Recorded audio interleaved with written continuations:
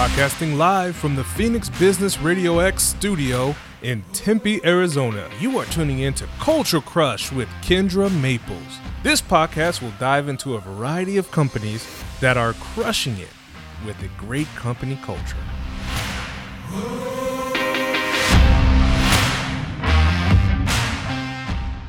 Welcome, everyone, and thank you for joining us on another episode of the Culture Crush Business Podcast. On this podcast, we focus on everything surrounding businesses with a good company culture. We do a deep dive into companies that are crushing it with a great culture, and then we also bring in those tools and those resources to help improve culture as well. So today, I am extremely excited for the two of you. I am very intentional about the matches that I make and matching these conversations in a way that I think is really just going to blossom and provide a good conversation based around culture. And I think the two of you are going to be really awesome. So I'll introduce the two of you, and then I want each of you to tell us a little bit about you, yourself, your company, how you got to where you are. So I'll start with you. We have Jonathan Kaiser, founder of Kaiser. So welcome. And then in a second, you're going to tell Thank you. I really like that music that you had leading in. I mean, that's so, will I talk and you have that kind of in the background, just keep me pumped? Right? I feel it is very, and my colleague who did the voice behind it, he's like, it's like such a energetic, positive, and strong. I like it all. I'm fired up. Let's roll. Awesome. I love it. And then our other guest today is April Sprints, founder and business accelerator of Driven Outcomes. Welcome. Thank you so much. I'm excited to be here. Yes, I'm excited for both of you. So, Jonathan, let's start with you. I want to hear about you. Tell us about you and, how you started Kaiser, and we'll dive into the other stuff later, but don't feel like you have to give this in like 3 seconds. Like, really tell us about how much time do you want me to utilize? You take what you think you need. Well, it's fun to be back on again. Thanks for having me back on. And means I guess I didn't screw up too bad the first few times. But or they've forgotten. Or they've just it's been so long, they've just forgotten, which is probably true. But I had a very unusual upbringing for those who don't know us. I was raised a Christian missionary kid in Papua New Guinea, and my parents taught me to love and serve and give and help and all those good things that we all teach our kids. And then I came back from overseas, and I realized that my parents, which included me because I was attached at the hip to my parents, were very poor, and I didn't like being poor. So I decided at a young age that I wanted to be rich, but I didn't know how I was going to get there. I just knew I wanted to get there. I kind of stumbled into commercial real estate after going to UCLA, thinking that that this would be a good path because a friend of mine said you could get rich doing it. I got into commercial real estate. I realized pretty quickly, wow, this is a take no prisoners, dog eat dog, cutthroat environment. But hey, my parents obviously didn't have it right because they're broke. And these people are driving, very, very nice cars, living in nice houses, taking great vacations. I want that. So I became ruthless, but I was miserable, as you can imagine. I was misaligned with my core values, but I felt trapped because I didn't know a different way.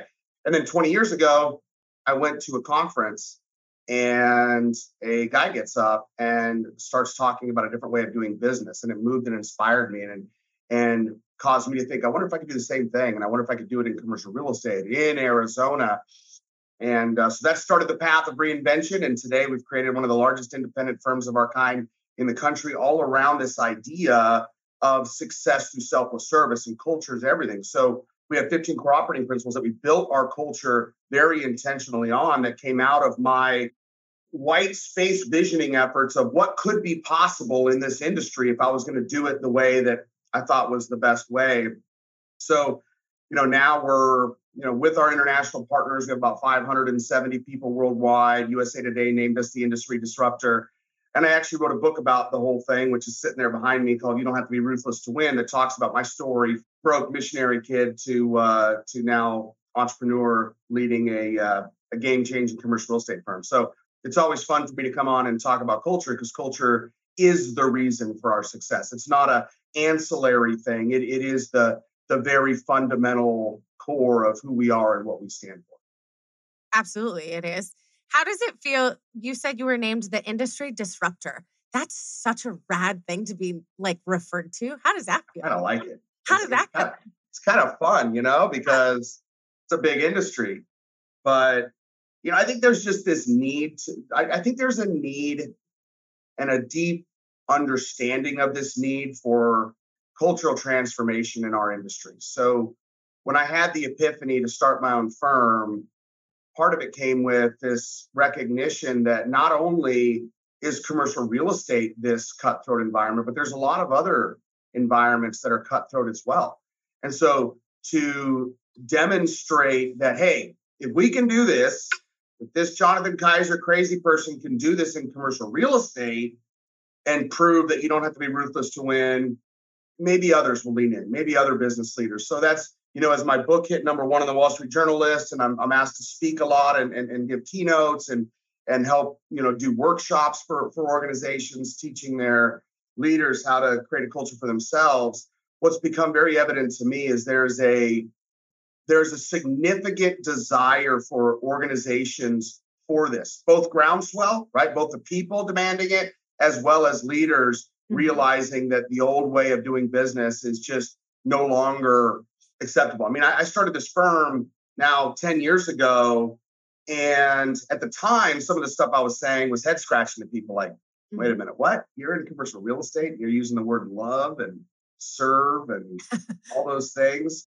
Today, it's much more, the society has started to catch up, which is really exciting. It's really exciting to see the interest grow where people don't roll their eyes and say, that's cool. Now it's like, wow, that's cool, right? There's a big difference in what people in the perception of it. But at the end of the day, it starts within, it's a personal choice for people. So many leaders try to pretend, right? Or do the things that look perceptually like they're selfless leaders when in reality they aren't.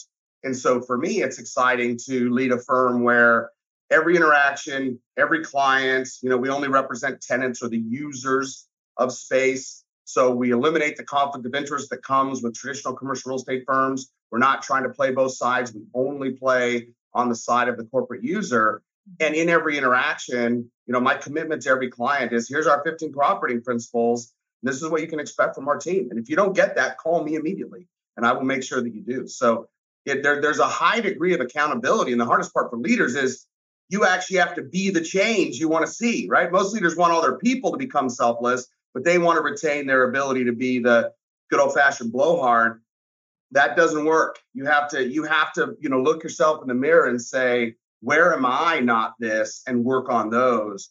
And that to me is the biggest impediment. And so part of what I try to do is show that, it doesn't turn you into this soft little mousy figure if you become selfless. It's like, I'm still a strong type A driven person that loves to negotiate, by the way, loves doing the real estate negotiation. But people know that I'm coming at it from a place of love and serve and commitment. And I think that helps me do a better job, right? I think my clients know that I'm not just trying to make a commission like a lot of commercial real estate brokers. I actually care. I really want them to be successful. And I don't want to do anything on their behalf that does not put them in a better position than they were before they met me. And that is a very unique paradigm for our industry. But I think it's one that more and more will not only be requested, but it'll be demanded. Well, and like you were named, right? You're a disruptor, but a disruptor in a way that needed to happen. And now it's almost like you started this and now things are starting to catch up, right? Like you started this 10 years ago and now these conversations are becoming more normal about culture. And now we have folks like April who her company exists to help companies with culture and to grow and improve. And we'll have her get into that. But now these conversations are normal. I just got back from a conference last week in San Francisco. It was a culture conference. And the way that the conference started was the gentleman started the conference because he 8 years ago was looking for ways to improve company culture. And there was nothing out there. There was no events he could go to and culture summit or anything that he could go to. So he finally said, well, crap, I'll just start it. And so he started it, and it's called the Culture Summit. And now it's been bought out by a big entertainment company and a big marketing company because they know that they need to grow it even further and share it with people. But that literally was the way that he started it, because nobody was doing anything and nobody was bringing all these people into the room to have these conversations. And so now fast forward to this point, we can have a podcast all about it. We can have you guys in the room and, Jonathan, you telling us about your story and how you started. And then April, you're going to tell us about you and what you're doing. And we can have these conversations and they're more normal now. Right. And Jonathan, like Yeah. you said, people Yeah. are And excited. I would love to share a couple things on what you just said. Number one is I never want to be perceived as taking credit for starting this movement. It's very gracious of you. You're welcome. But I am one of many, right? From people like John Mackey, who wrote Conscious Capitalism, to so many others that have modeled this behavior in a quiet way, helping other people, loving and serving. I didn't create that. I didn't come up with that concept, right? That's truth that's been around for generations. My only question is, why is it not more prevalent in the world today in business? And my belief is because it hasn't been modeled enough by people who are willing to put it out there. The humility that comes along with selflessness typically decreases the promotion of said efforts, right? But I think that there's a need for it to be postulated out there for people to see that, oh, there's other people doing it. Because for me, I'd never even heard of it. 20 years ago, I'd never even heard of the concept. I didn't even know it was a possibility. And so if it wasn't for one brave soul getting up and talking about it, I wouldn't have caught on. So I think it's one of those beautiful things where it takes a village, and this realization that, I talk about this in my keynotes all the time.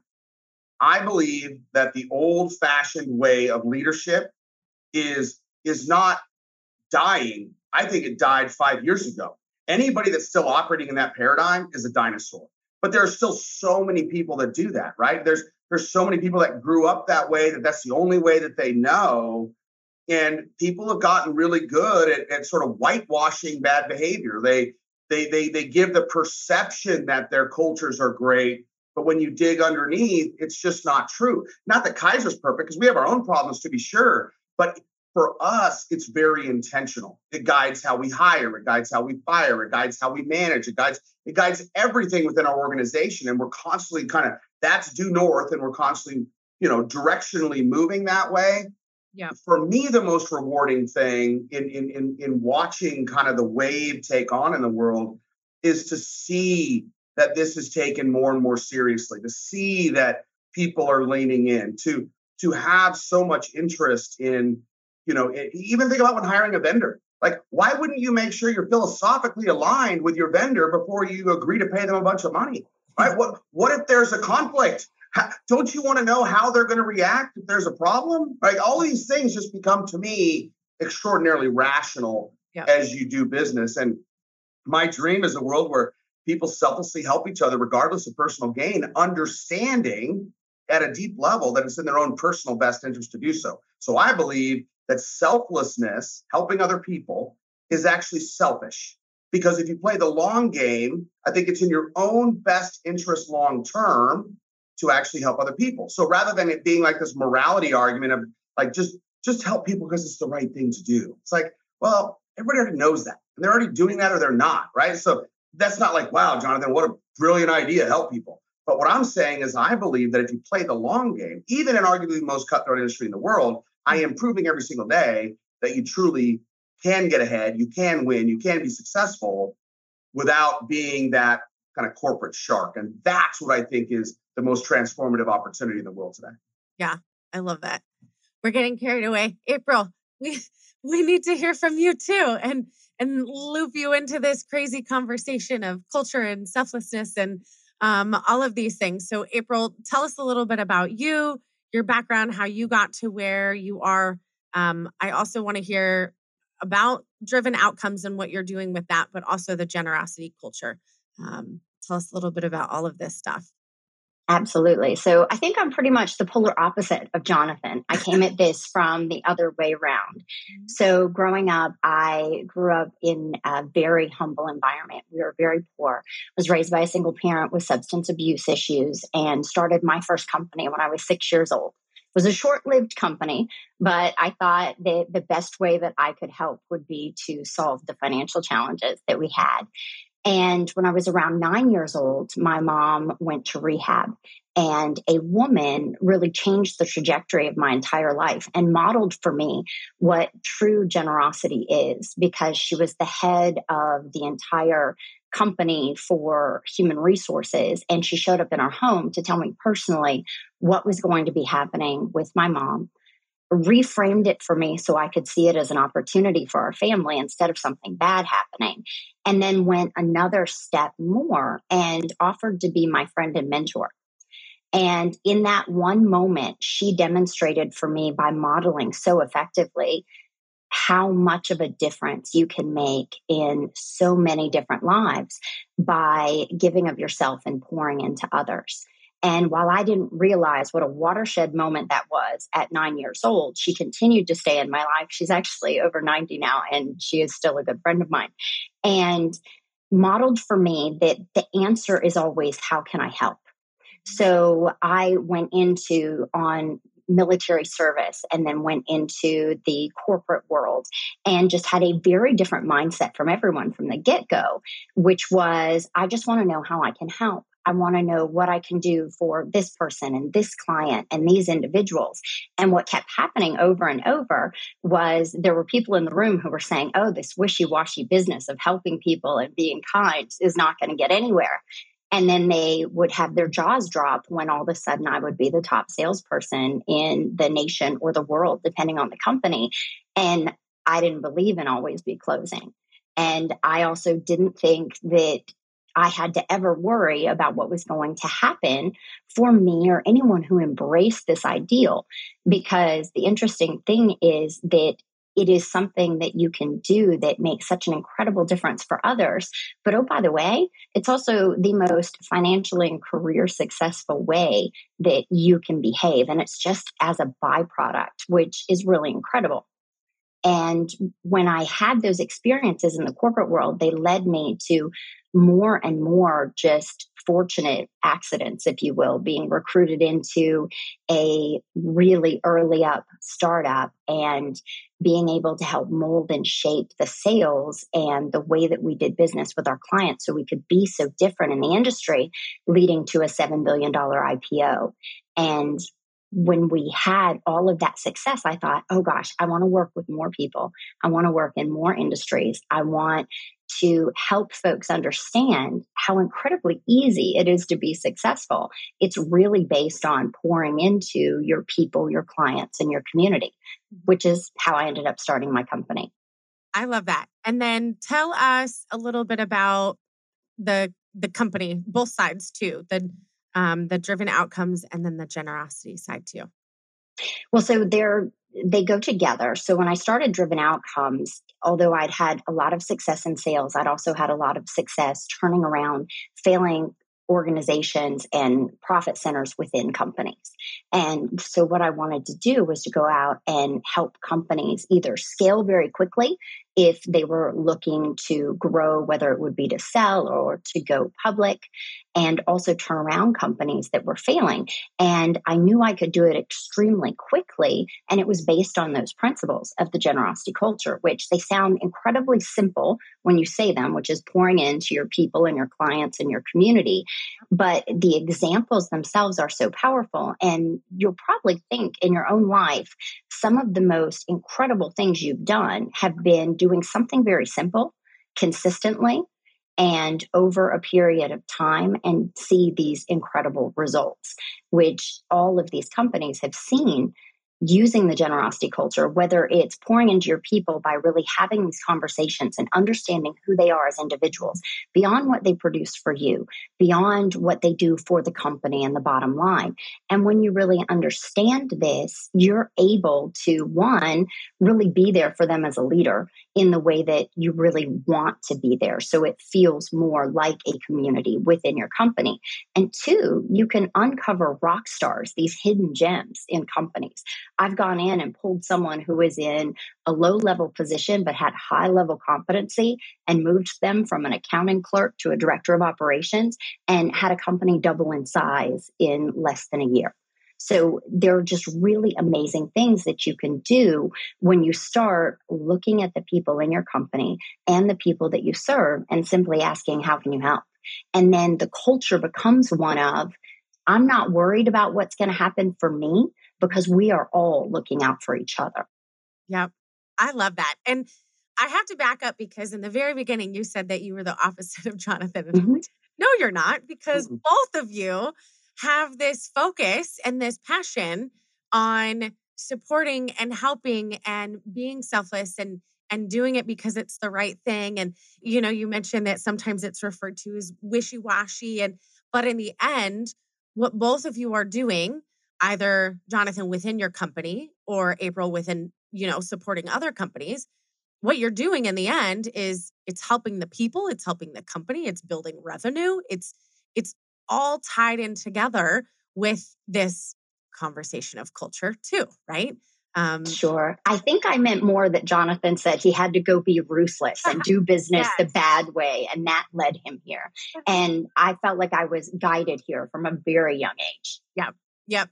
But he learned, Jonathan, you've made that transition, that growth. And I love that both of you started your story by saying there was one person, right? Jonathan, you watched a presentation. There was one gentleman that really clicked for you. And in April, you had one person that you were like, she really was that guiding individual. And I love that you can identify that. And April, that you even still know her. And she's, how old? Do you said 100? No, she's going to be 91 this year. I just jumped far ahead, but that's so cool. So with all of this, I want to back up a second because we throw out this word of culture, but it's still kind of a vague thing in moments of what really is culture. And, Jonathan, you're part of conscious capitalism as I am. So it's one of the main 4 tenets that we talk about a lot with stakeholders and tied with culture. And so I want to back up a second and just, if you can kind of put it in a nutshell of when we talk about culture within the company, or April with helping other companies, what is that? What is culture? What does that include? What does that entail? Well, who do you want to go first? Go for it, Jonathan. Okay. Well, first of all, culture is a neutral term. Mm-hmm. So you could have a good culture or a bad culture. You could have an adversarial culture or a non-competitive culture. You could have a million different kinds of culture. So I do agree that people throw the word out, assuming that it means a positive, helpful culture. But, at the end of the day, culture is whatever you decide to be. And I believe that a fish rots from the head. I believe that the culture of the organization is a direct reflection of the leader, of the ultimate leader, and the tone that she or he sets for the organization.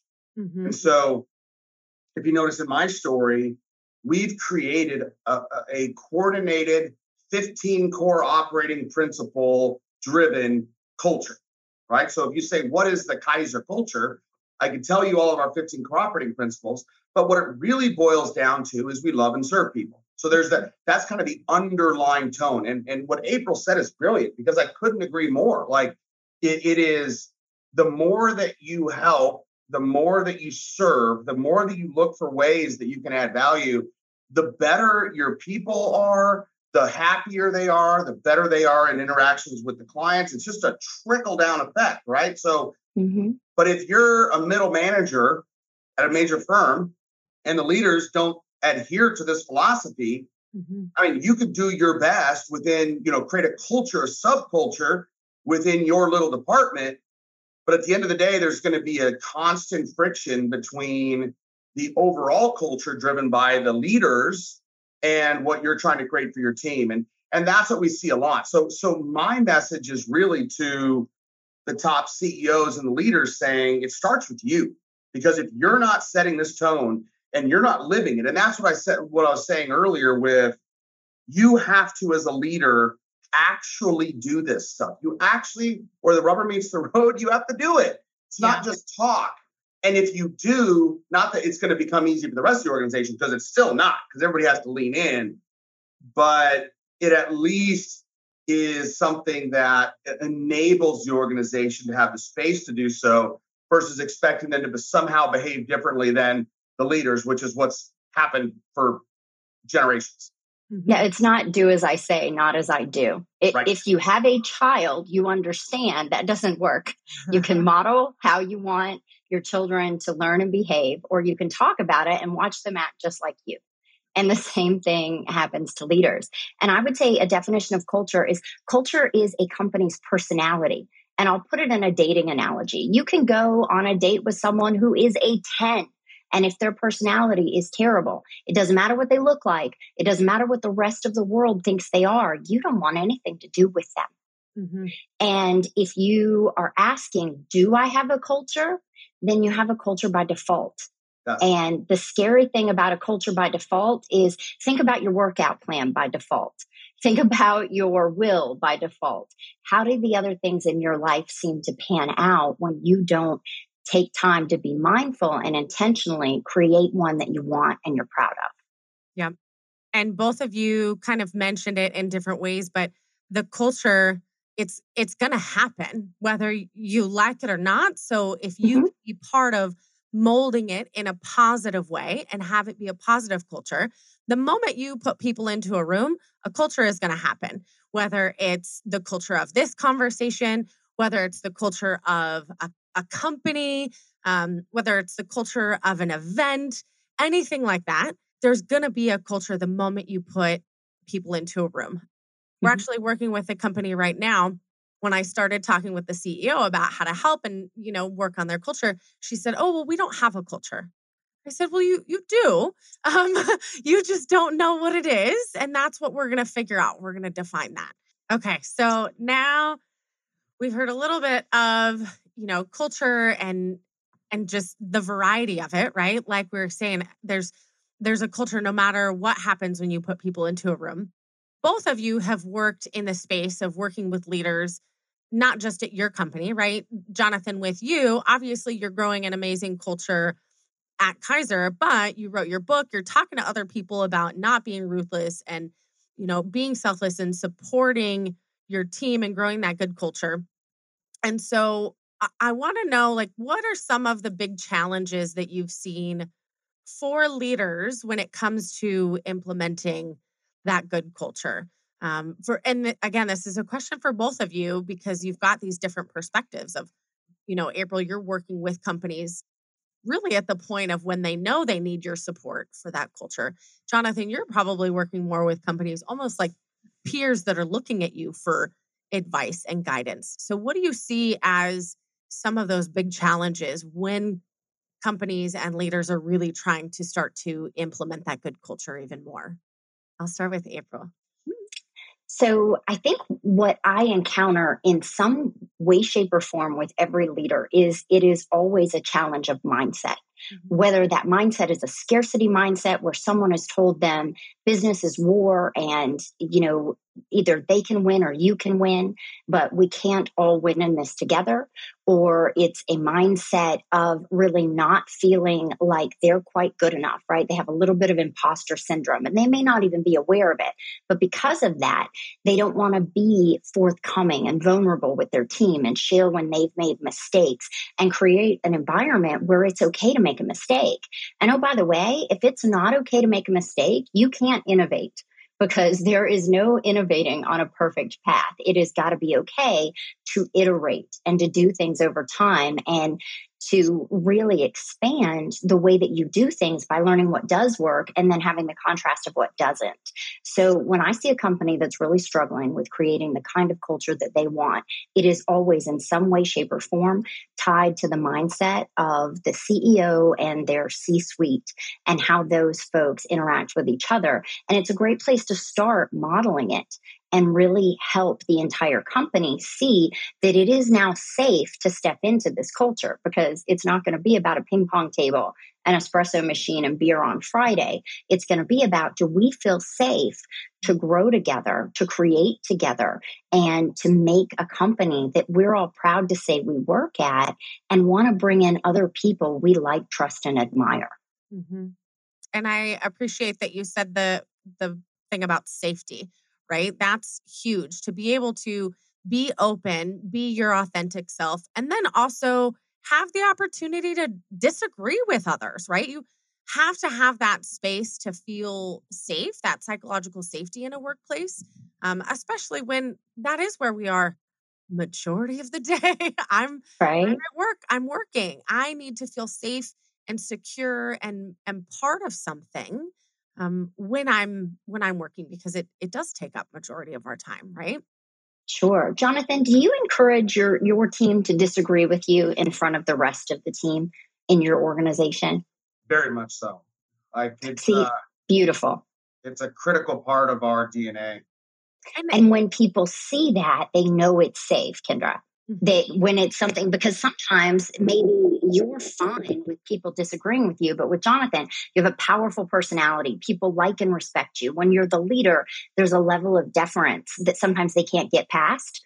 So you almost have to go behind closed doors with your people and say, hey, when you disagree with my idea, I need you to say it in front of everyone. I need everyone to know that's okay. And I need them to see me having strong ideas loosely held. I think this is a great idea until someone who's new to the company offers a totally different way of doing things that would be even better for us. Totally. Yeah, like I love that you just used that analogy. So number one, and you know, in everything that I say, just remember, in no way, shape, or form am I claiming perfection. This is all a journey for all of us, right? Oh, And so absolutely. there are times when I'm a stubborn dude that just can't get out of my own way. That is unequivocally true. But for the most of the time, that's very, very true, April. It's I love it. I welcome it. We reward it. You know, we have an award that we give out at Kaiser called the Courage to Disagree, right? And I that's that love it. tentative hand that goes up and says, I don't agree with that, right? Or what I like even better, because some of that could be directional about the company and less personal, although still highly, highly valuable. I like the calling me out when I'm not living up to the principles, because at the end of the day, that's where it really counts for me is people want to see my vulnerability. I have a guy that works at Kaiser that says the main reason he likes being there is because I'm unafraid to start meetings with here's where I screwed up. Right? Because to me, that's the best learnings. And it reinforces that I'm being accountable about it, you know? And that So you're human. There's a level of just humanity that just because you're the CEO and the founder of the company, like you said, none of us are perfect. We're all on this journey. We're growing. We're becoming better humans.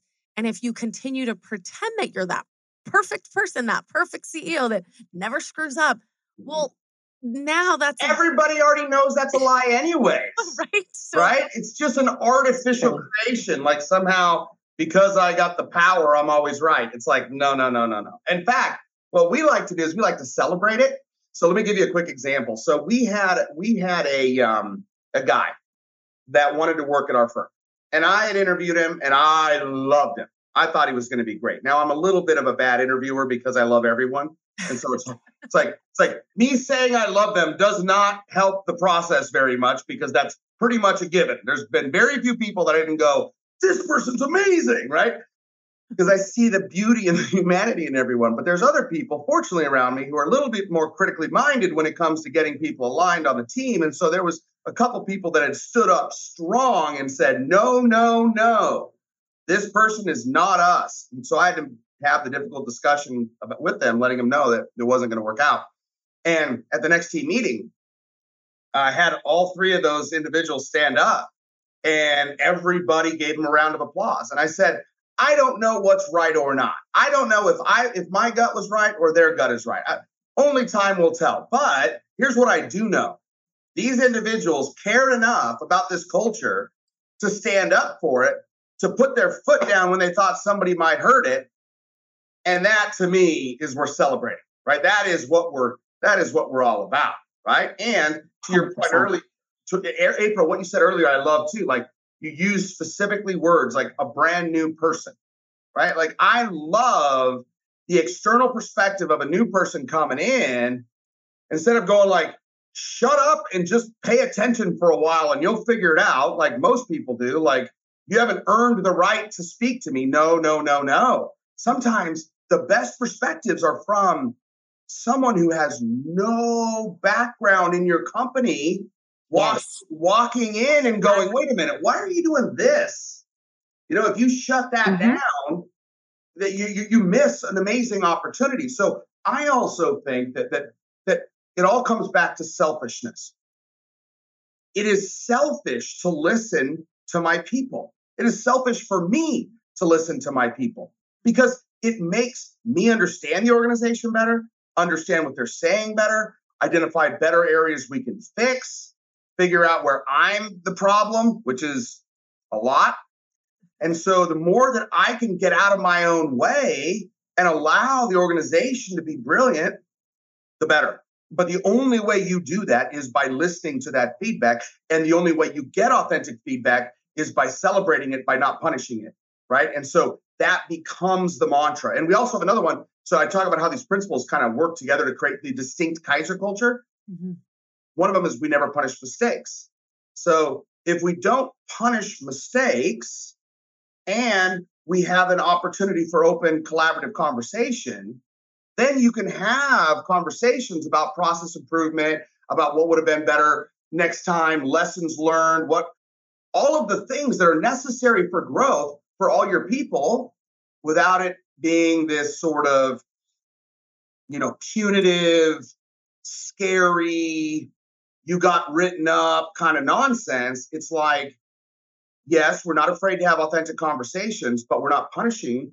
We're simply saying we hold ourselves to a higher standard, and here's what we expect in the future, right? It's like, it's very, very different. It's like, well done. You failed forward. Just make sure you're falling forward, not backwards. Yeah. But giving I like to grow. Oh, go ahead. No, go for it. I like to take this thought from my military service, because in special operations, which I wasn't in, but I worked very closely with them a lot in the role I had, there's always an AAR, an after action review. What went well? What went poorly? How would we do this differently? And one of the things that made me so grateful that I started my career in the service because of the kind of leadership that they exemplify is that if you make the right decision with the wrong information, you're not wrong. You're not punished, right? And there are a lot of times, even in business, if you're working in a fast-moving industry, you made the right decision with the information you had, but you didn't have the information you needed. So to the point that Jonathan made, not getting punished for that and understanding that next time we're going to make that choice with better information, we're going to do that another way, then everyone learns, everyone gets better. And that creates that culture of us continuously improving and no one worried that they're going to get their head chopped off for doing the wrong thing. And April, I love that you bring that into the conversation about your experience in the military, because I love when I can read books and listen to podcasts from folks that are in, ranking positions in the military, because one, it's a culture of its own, right? It's going to be a different culture. Absolutely. Maybe not lovey-dovey, but you're going to have your folks that you're with side by side, that your battle buddies, but the culture of leading from the top, the communication from the top down, bottom up, everybody knowing the plan, knowing what's going on. A lot of those things we can utilize in these other conversations. And so when it comes to culture, right? Military has a culture. Construction industries have a culture. Education has a culture. It goes back to what we were saying. There's going to be a culture no matter what. It's just a matter of how you grow and how you work with it. So I love that you bring the military side into this, because that's actually one of the podcasts I have in a couple of months is focusing some of these conversations on those industries and those fields. But I think there's so much we can learn from some of the structure in the military and those conversations and the communication especially. And like your example that you gave too, I just love that. Jonathan was mentioning listening to new people. And I think that you bring up yet another example that I love that you do that in your organization at Kaiser, because a new person probably came maybe from the same industry, but maybe they came from another one and they have such a different viewpoint. And in my work, what is often the most powerful thing that I do, it isn't about me at all. the most powerful thing I do is share with them a best practice that someone does all the time in another industry. It's just table stakes for them, and it's revolutionary for someone else, which is why bringing that new blood and making it okay for them to talk and share their ideas can be incredibly powerful for an organization. And it sounds like, Jonathan, you're already leveraging that very well. Thank you. Yeah, it is a very intentional thing. And I think another layer to add to that is you have to create a space for feedback, because otherwise it won't naturally occur because everybody's so busy. So at the end of our team meetings, almost always, not always, because sometimes I forget or we get over time, but almost always I say, okay, you know what time it is? Where are we screwing up? Where am I not living up to what you expect of me as your leader? Where's the organization not delivering? It's like a free for all gripe session, but with people that want to hear it. That so they don't have to go tell their neighbor all their problems with their company like everybody else does. They have a place for their voice to be heard. And then when you celebrate it when they do talk, then they start going, well, I'm not going to keep this in me. I'm going to say it, right? And then they say it and they feel better. And half the time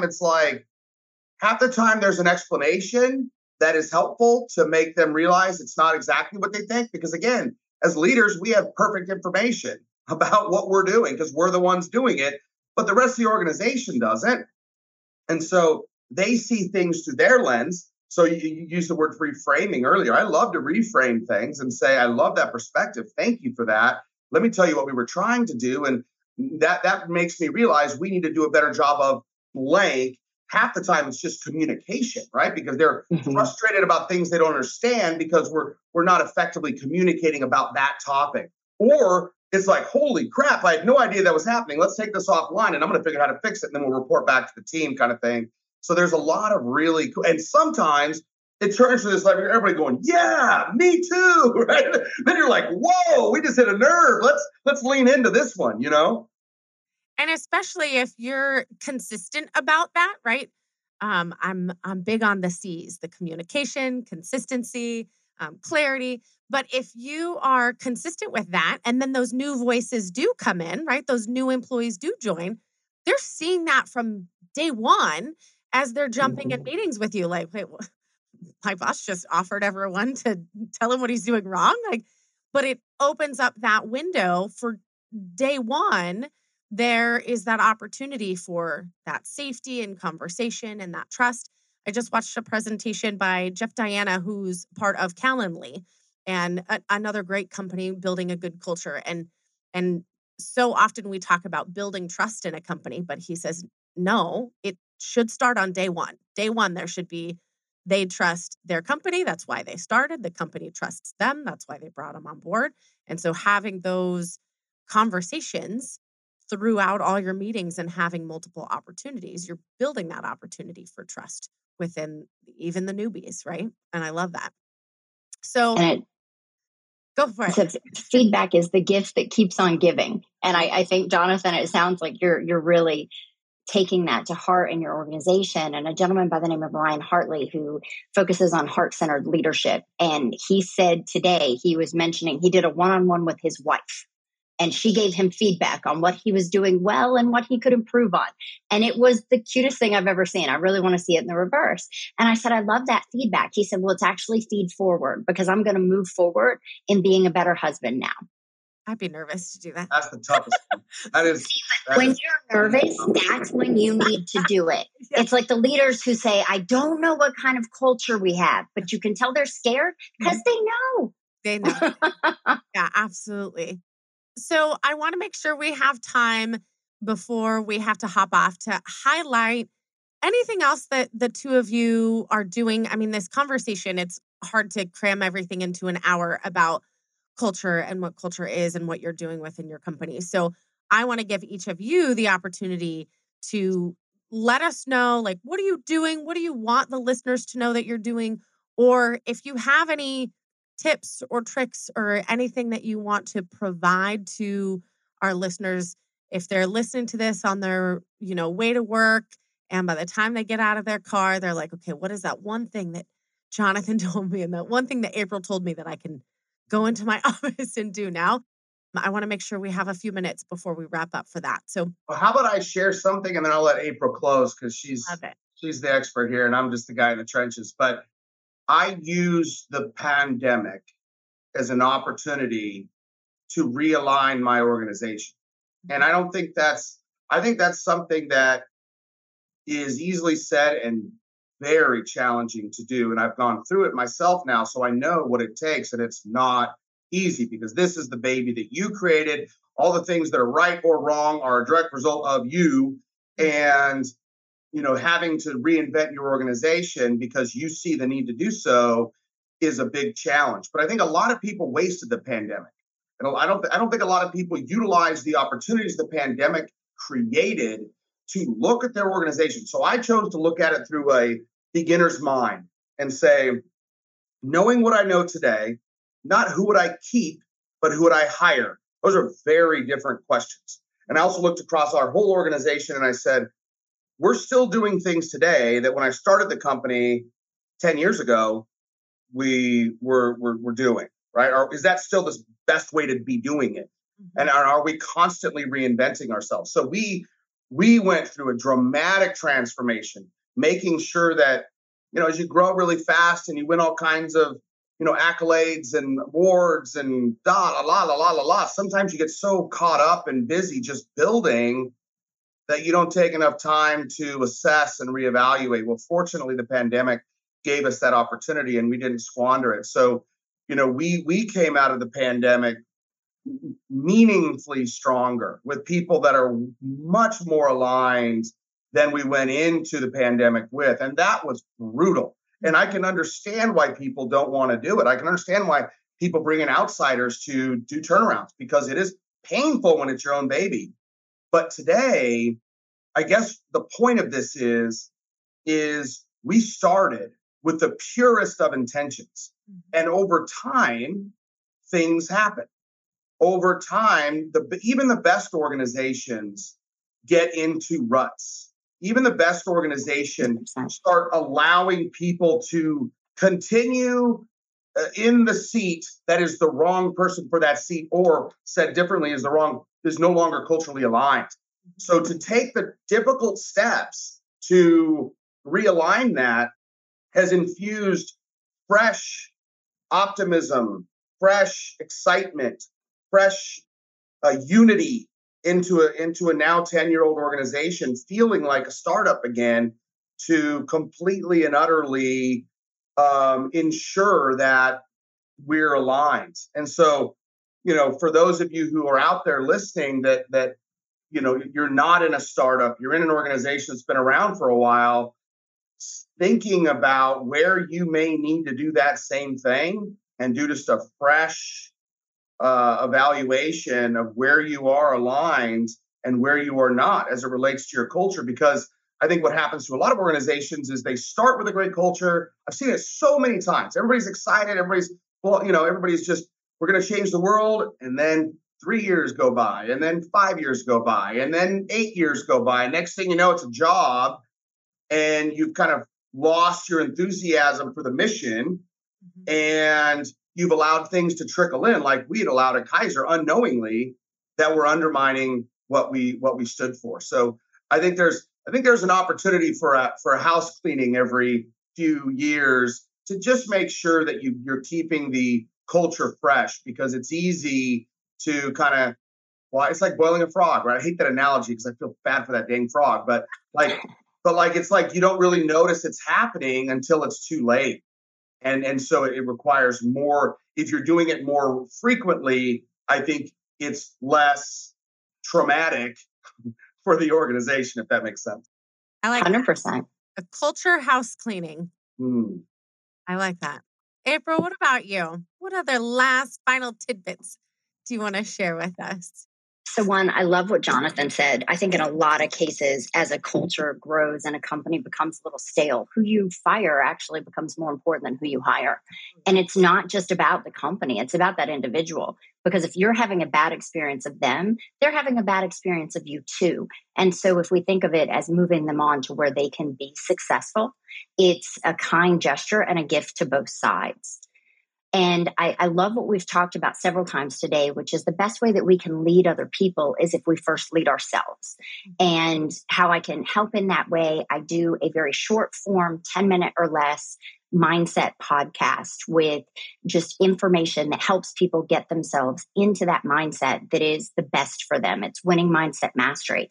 And it will help as a leader. It will help as an individual, whether you're looking to create a culture for your entire organization from the C-suite, or whether you're looking for the way that you can help lead from the back and make that culture more of what you want it to be and influence that way. I feel like that can be a great resource. And that's the takeaway, is that someone might say, I can't change the culture of my company. No, but you can change the way that you act and interact within that culture. And you have no idea what an impact you as an individual can make. I love that. And we'll make sure that we link. Here on that one. That was good. Yeah, we'll make sure that we link your podcast in the notes for this write-up for this podcast as well, so that people can find you. I'm a podcast junkie at this point. Same. I'm all about it. So before we do hop off, if folks are listening and they're like, oh my gosh, I have to get a hold of Jonathan and I have to get a hold of April, how can they do that? Jonathan, if they want to get involved with you, Kaiser, anything like that. And you mentioned earlier that there is a co-working space. So I feel like there's more conversations that need to happen. But how did they get in touch with you?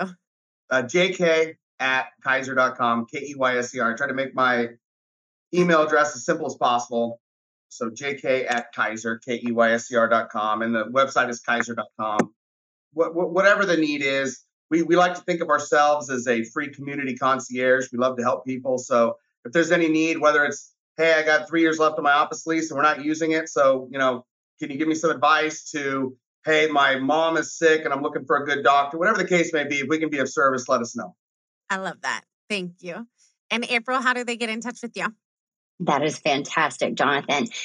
Website is drivenoutcomes.com. And although my last name is a doozy to spell, I'm the only one in the United States, maybe the world. So you can find me on LinkedIn or anywhere. And I'd like to echo what Jonathan says. I may not have doctor recommendations. I may have to send them to you, Jonathan, but I am always happy to help regardless of what that question's about. I love that. Those are my favorite emails, actually, that I get sometimes.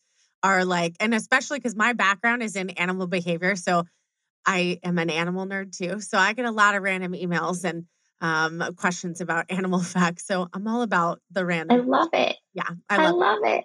I love it. All right. Well, thank you both. I am so excited we had this conversation. We got to bring both of you into the conversation together. I think there's a lot of balance, a lot of synergy with the two of you. So thank you. I appreciate you guys taking time.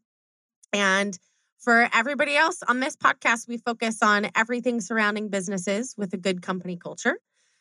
Culture Crush has vetted resources and partnerships where we bring in the right resources, we bring in the right partners, the right companies, so that we can help these other companies to learn either from examples, like from leaders like Jonathan, or from folks that have the company backing, and that's their job, like April, to be able to actually go and support. So please reach out with any questions, culturecrushbusiness.com. And again, thank you for everyone for listening. And we'll see you next time on the Culture Crush Business Podcast. Thank you for listening to another episode of Culture Crush, the only podcast out there that does a deep dive of companies that are crushing it with a great company culture. If you think your company has a strong culture that should be highlighted, please reach out to Kendra Maples on LinkedIn or email us at culturecrushpodcast@gmail.com.